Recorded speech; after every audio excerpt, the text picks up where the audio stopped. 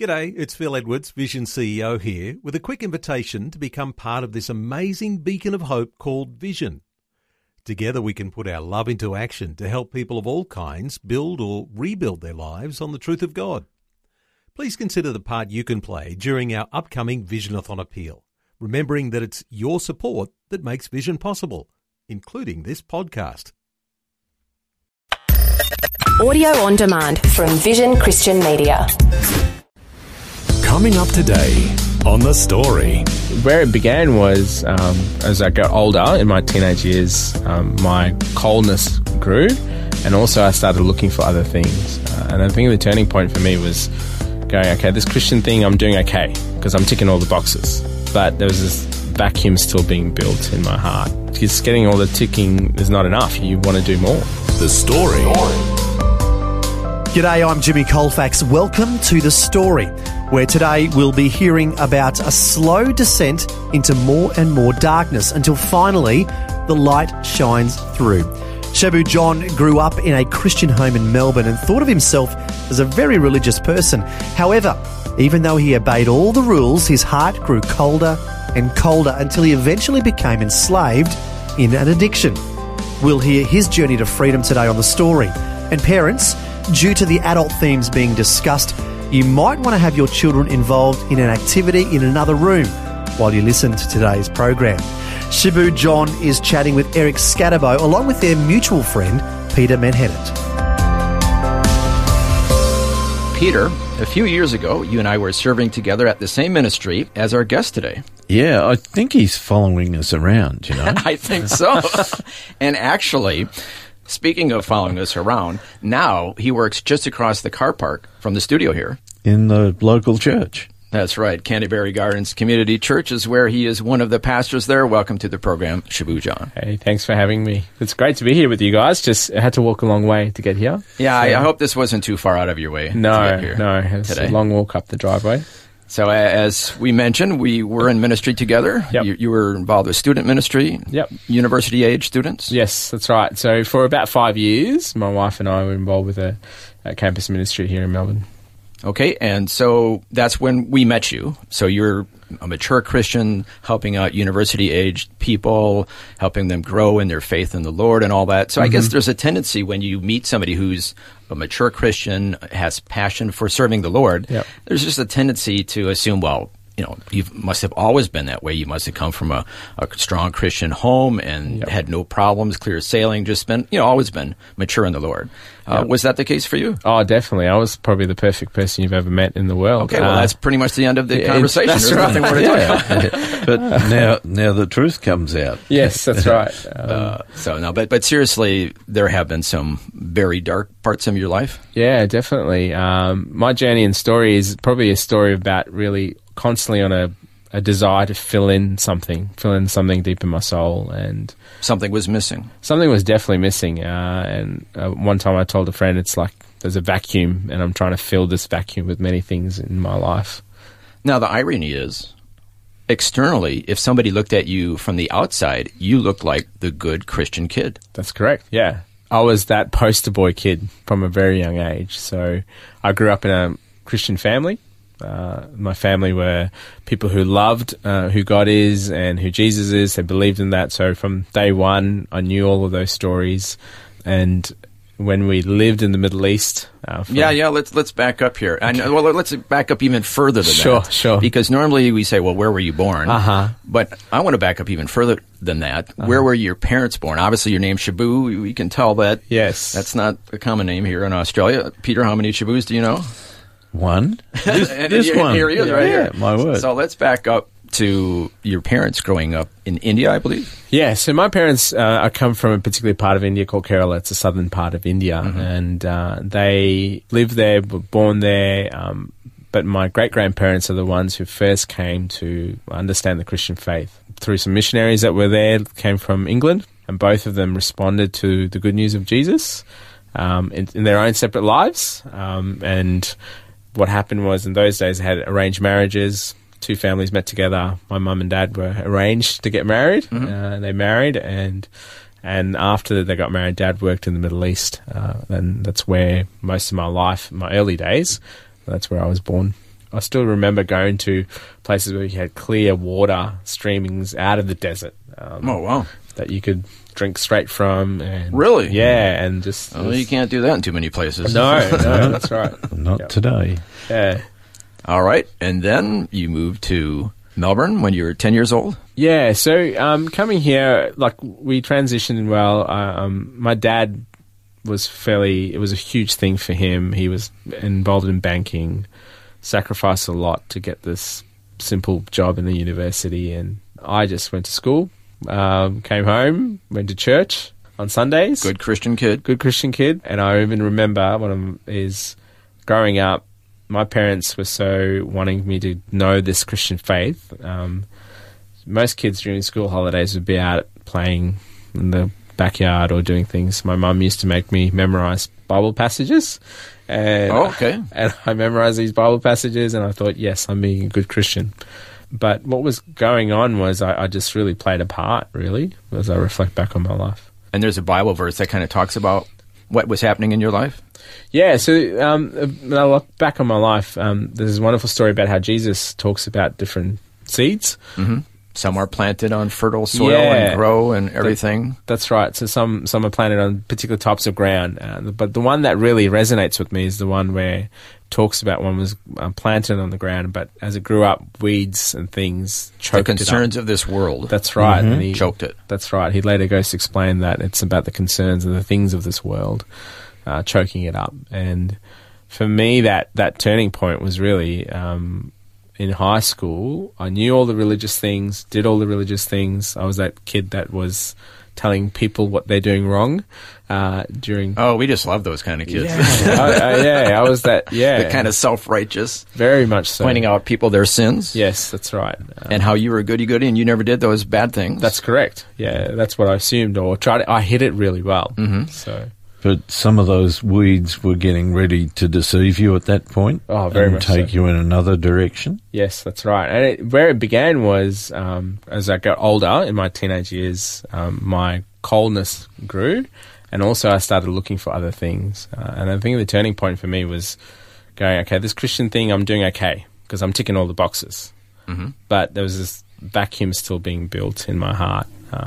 Because rules are never going to fill your That's heart. Correct. Mm-hmm. Yeah, just getting all the ticking is not enough. You kind of feel like you want to do more. And it was during that time, hitting the teenage years, I started thinking about sex and sexuality, and the hormones are kicking in. Yeah, it's all kicking in. And we should say before we go any further that some of this conversation is not going to be appropriate for younger listeners. Just we're going to have a frank conversation here, so we just want to let parents know that before we continue.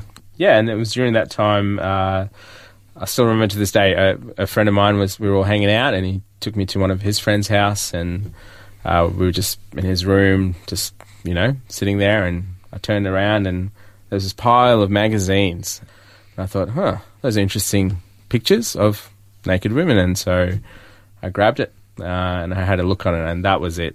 It just opened up a world to me that I wasn't aware of, didn't know, and now I started pursuing it pretty hard every day.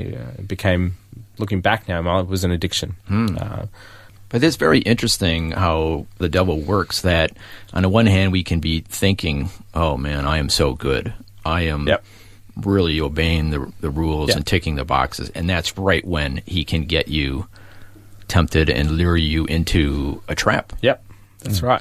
And it's a dreadful trap, because when you're involved in that area, pornography, you can justify it to yourself by saying, I don't slur my words, I can walk in a straight line. You're not a drug addict. I don't have needle marks on my arms. I'm okay. Yep. That's right. It's an absolute trap. Yep. And you're not the only one to have been sucked in by it.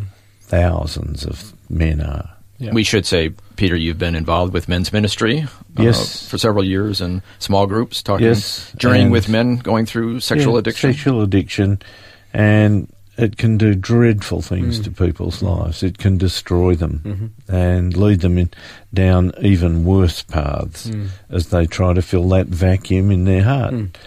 But we know there's a better way to fill that vacuum. Yeah, amen to that. And we're going to get to that better way, but unfortunately... there's more to the story that we need to share about. What happened next in your life? Yeah, so we're heading towards the end of my high school time by this time. So I was, addicted to that. I was also got myself a job at a video game store in high school. And so, that was all happening. And so my relationship with God was minimal, if anything, really, except on Sundays. There might have been just a bit of a flicker before, but now it's just getting cold. Yeah, very cold and very religious still. So on Sundays, played the part. During the week, not really. Even going to a Christian school, I played the part there. But my addiction was, I was trying to hide it from everyone and anyone. Every so often I'd talk about it, but not to really wanting to bring healing from it.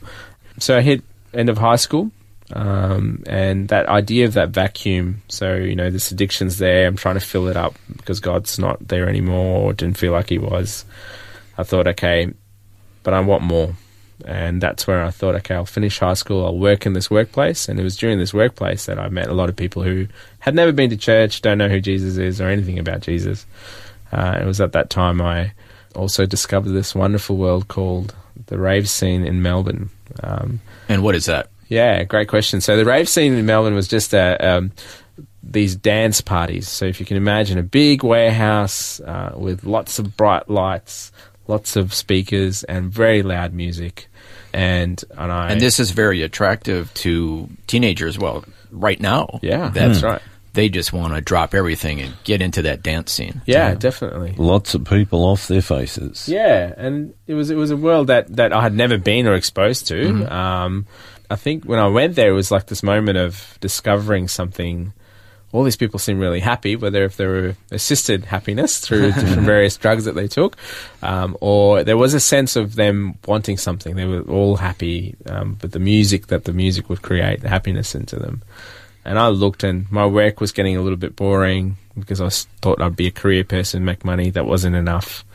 And I saw this guy up on a stage, and he had headphones, very similar to yours, and he had them on, and he was playing. He had records going, and as he was playing, people were screaming and dancing. And I thought to myself, that's what I want. That's what I want to be. That will fill up the void. That will fill up the void. The work's not happening. The church stuff, I'm done with that. Let's try this DJ thing. And so I threw myself into the world. So went to dance parties. At that time, I thought, no, I'm scared to take drugs because I know that's bad because of my religious background. And also I was scared if something happened to me, so I didn't touch it, but I was happy to go to the parties and dance and buy records and try to do DJing at home, which I could do. But if I got asked to do some sort of DJing thing outside home, at a friend's house or something, it was like this moment where my ears could not pick up the beats. Which is not a good thing if you're supposed to be matching the beats. Yeah, I'm a terrible DJ. So, thank goodness for that. Yeah, that's right. But on reflection, I know that was God saying, that's not what I have for you.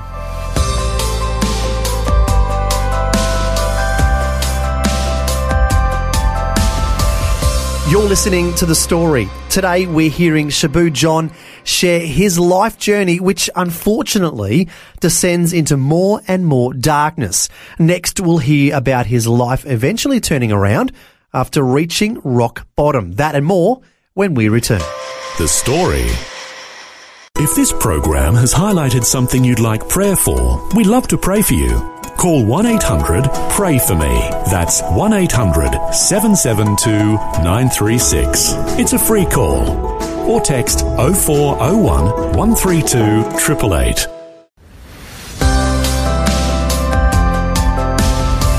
Hi, I'm Jimmy Colfax, and this is The Story.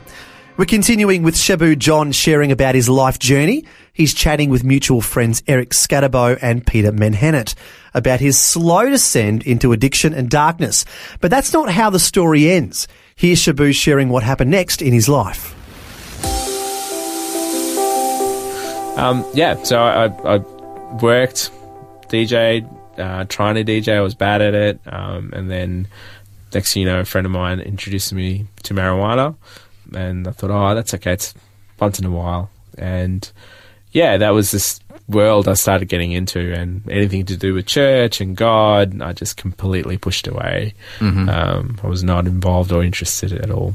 It was not far from that where the DJ thing I got frustrated with because it wasn't filling that void. So I thought, okay, I'll work, make money as well, and DJ. So the work thing wasn't working either. All this void, everything that I wanted to fill my life up wasn't satisfying. And it was at that point I met a guy who was DJing in one of the clubs that I was visiting, and he introduced me to a world called nightclub promotions. And then that introduced me to the scene of another drug scene of cocaine. And wow. Yeah, and in that world I started taking cocaine and partying and being clubbing, but all of this stuff was really unraveling my life.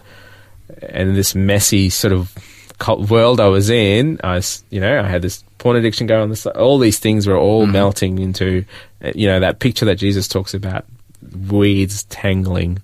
That was my world.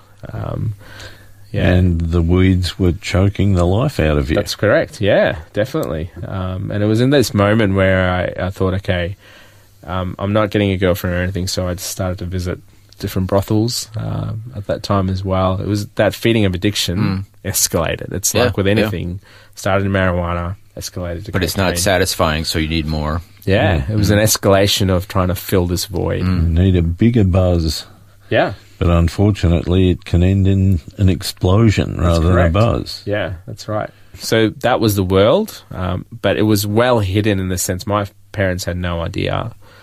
They knew that I was getting up to, smoking cigarettes and maybe drinking, but they didn't know the world I was living in. And it was a world of lies, so I would lie to everyone and anyone just to get what I wanted. Even the relationships I had at that time with the opposite sex in particular was all about me. I would lie to them, and it was messy.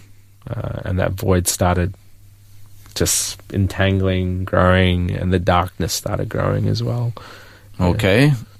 How did you turn the corner? Well, I should say, how did God help you turn the corner? Yeah, so it was an interesting way of doing it, because as this was all happening and the messiness was going on, the life of lying and stealing and lying to my friends, even, who didn't know Jesus, hit a brick wall. A friend of mine who had no idea who Jesus is found out about these lies that I was doing, and he basically confronted me at a friend's house, and I sat down with him and I thought, oh no, this is it. It's all over. He's going to tell me, I don't want to be your friend anymore, you're all done. It's going to get out to everybody else. And he turned around to me and said, what do you think I should do? And I said to him, well, I totally understand if you don't want to be my friend anymore. I get it. And he turned around to you and goes, I'm choosing to forgive you, even though you've hurt me. Now, for someone who's grown up fairly religious, that story was very familiar to me. And it just hit me. Like, it was like a brick wall. And forgiveness in action in your life. That's right. Yeah. And up close and personal. Very close and personal, someone who's not religious. It was at that moment I thought to myself, okay, I know this story. I know where this is heading. So after he'd done that, I remember him saying, you need to talk to your parents about this. So we sat in my lounge room, my parents. He told my parents, Shebu has something to tell you. And I told him exactly what I was doing in my life, including all the lies and stealing and hurting people and all this kind of messiness. And my parents' response was, okay, we're glad it's out, so we need you to start meeting with our pastor from this church that I grew up in. And I'm like, not interested in any of this God stuff. I know where I'm not interested. But I think God warmed my heart to the idea. And I said, okay. So I decided to meet with this pastor. And what he did was he sat with me and he said, I just want you to get to know who this Jesus is. And so read one of the Gospels together. And it started thinking and stirring something in me that it was a familiar story, but it was like a fresh look at it. But yet I had this like two worlds. One world of my clubbing and, but there was a different light now. I was free from all the lies. And so I wanted to still be in that world, but there was this other reality that was calling me and drawing me. Yeah, I was curious to know what was new this time. Yeah. I think that the difference was he didn't tell me what I should read or do. He just said to me, spend time reading, at that time was the Gospel of Luke. And he told me just to read it and ask questions of who Jesus is and who he talks about himself. And with a shadow of doubt, it was the first time I started going, actually, I know the story, but I'm seeing Jesus as the only thing that can really fill this vacuum and void. Yet I didn't want to, because I had this world that I knew was my clubbing scene. I was, that was my identification. But so the dramatic turning point was, as I was wrestling with this truth of who Jesus is, I remember going to a clubbing night, came home pretty early to a friend's house, lying on the couch. And as I closed my eyes, it was dark, I felt this presence in the room. And let's just say it wasn't a nice presence. It was a pretty dark kind of feeling. And my first reaction was, Jesus, forgive me, please forgive me, please forgive me. And then I heard a growl, and then there was peace that just filled my heart. And I fell down on my side of my bed, I knelt down, and I cried out to Jesus and said, please forgive me, please be my God, be my Lord. You're in charge. You're the only ones that can fill this vacuum. So please take over, but please don't let me go. That was my other prayer. That was the turning point. That was the journey. That was when the light came in to start destroying the darkness that had been in your life. Yeah, that was the turning point for me. And I think, though, from there, the addiction didn't stop. No, not just instantly. Yeah, that's right. So that's another whole journey. That's a whole journey, yeah. Unfortunately, we're running out of time, but fast forwarding, you become a pastor.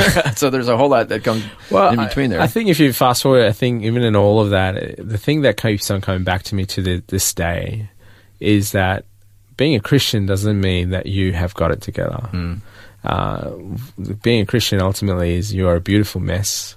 And it's a good beautiful mess. Yeah, that's a good way of putting it. It's a good thing, but Jesus is the one who's very good at fixing messes, like he's done with my life. Amen. And to this day, I'm realizing I still need him. I still have all my temptations that might tempt me, but what I'm realizing, the vacuum, is that Jesus is the only one that can truly, truly, utterly satisfy. That's right. And that's what I'm discovering every day. And you're now a husband and a father as well? Yeah, I'm married to the most beautiful woman in the world, and we were married 10 years just last week. And congratulations. That was well done. Yeah. She is a gorgeous girl. We both know her from our previous ministry. And that's a testimony that God's very gracious to give her. Isn't he? Yeah, that's right, to give her to someone like me. And then, we were very blessed with 3 beautiful kids. Thank you so much for sharing so honestly what you've gone through, because I think so many people, including myself and others, can learn from the cautionary tale that was your story. Yeah, thank you for giving me the time. It's a great privilege, and I hope this helps people to know you can just be real with Jesus in whatever season of life you're in. That's right. That's right. You're right there. Shebu John has been our guest today. Peter Manhennett, thanks for helping out with today's program. Pleasure indeed. And once again, our guest has been Shebu John, one of the pastors at Canterbury Gardens Community Church. That was Eric Scatterbo and Peter Manhennett chatting with Shebu John. And what a remarkable story he has to tell. As we heard, he grew up in a good Christian home, obeyed all the rules, but his heart grew colder and colder toward the things of the Lord, until he finally hit rock bottom. But now the Lord has a hold of his heart, and he's serving him in a ministry and helping others grow as well. Fantastic news. Well, thanks for joining us. I'm Jimmy Colfax, encouraging you to share your story with someone today. Next time on The Story. And so they bring me into the game, and the guy hits the ball back to the pitcher. I'm running towards second base. Second baseman gets the ball and just threw it straight through me. And it hit me right in the face from about a metre away. Double play coming up. There's the first one. And he threw it into the runner and hit Ramsden right in the face. He is hurt. Hey! John Ramsden had dreams of becoming a professional baseball player. But those dreams were shattered after a tragic incident during a game which ended his career. We'll hear how John's life takes one unexpected twist after another next time. The Story. Just another way Vision is connecting faith to life. This program is a production of Vision Christian Media. To find out more about us, see vision.org.au.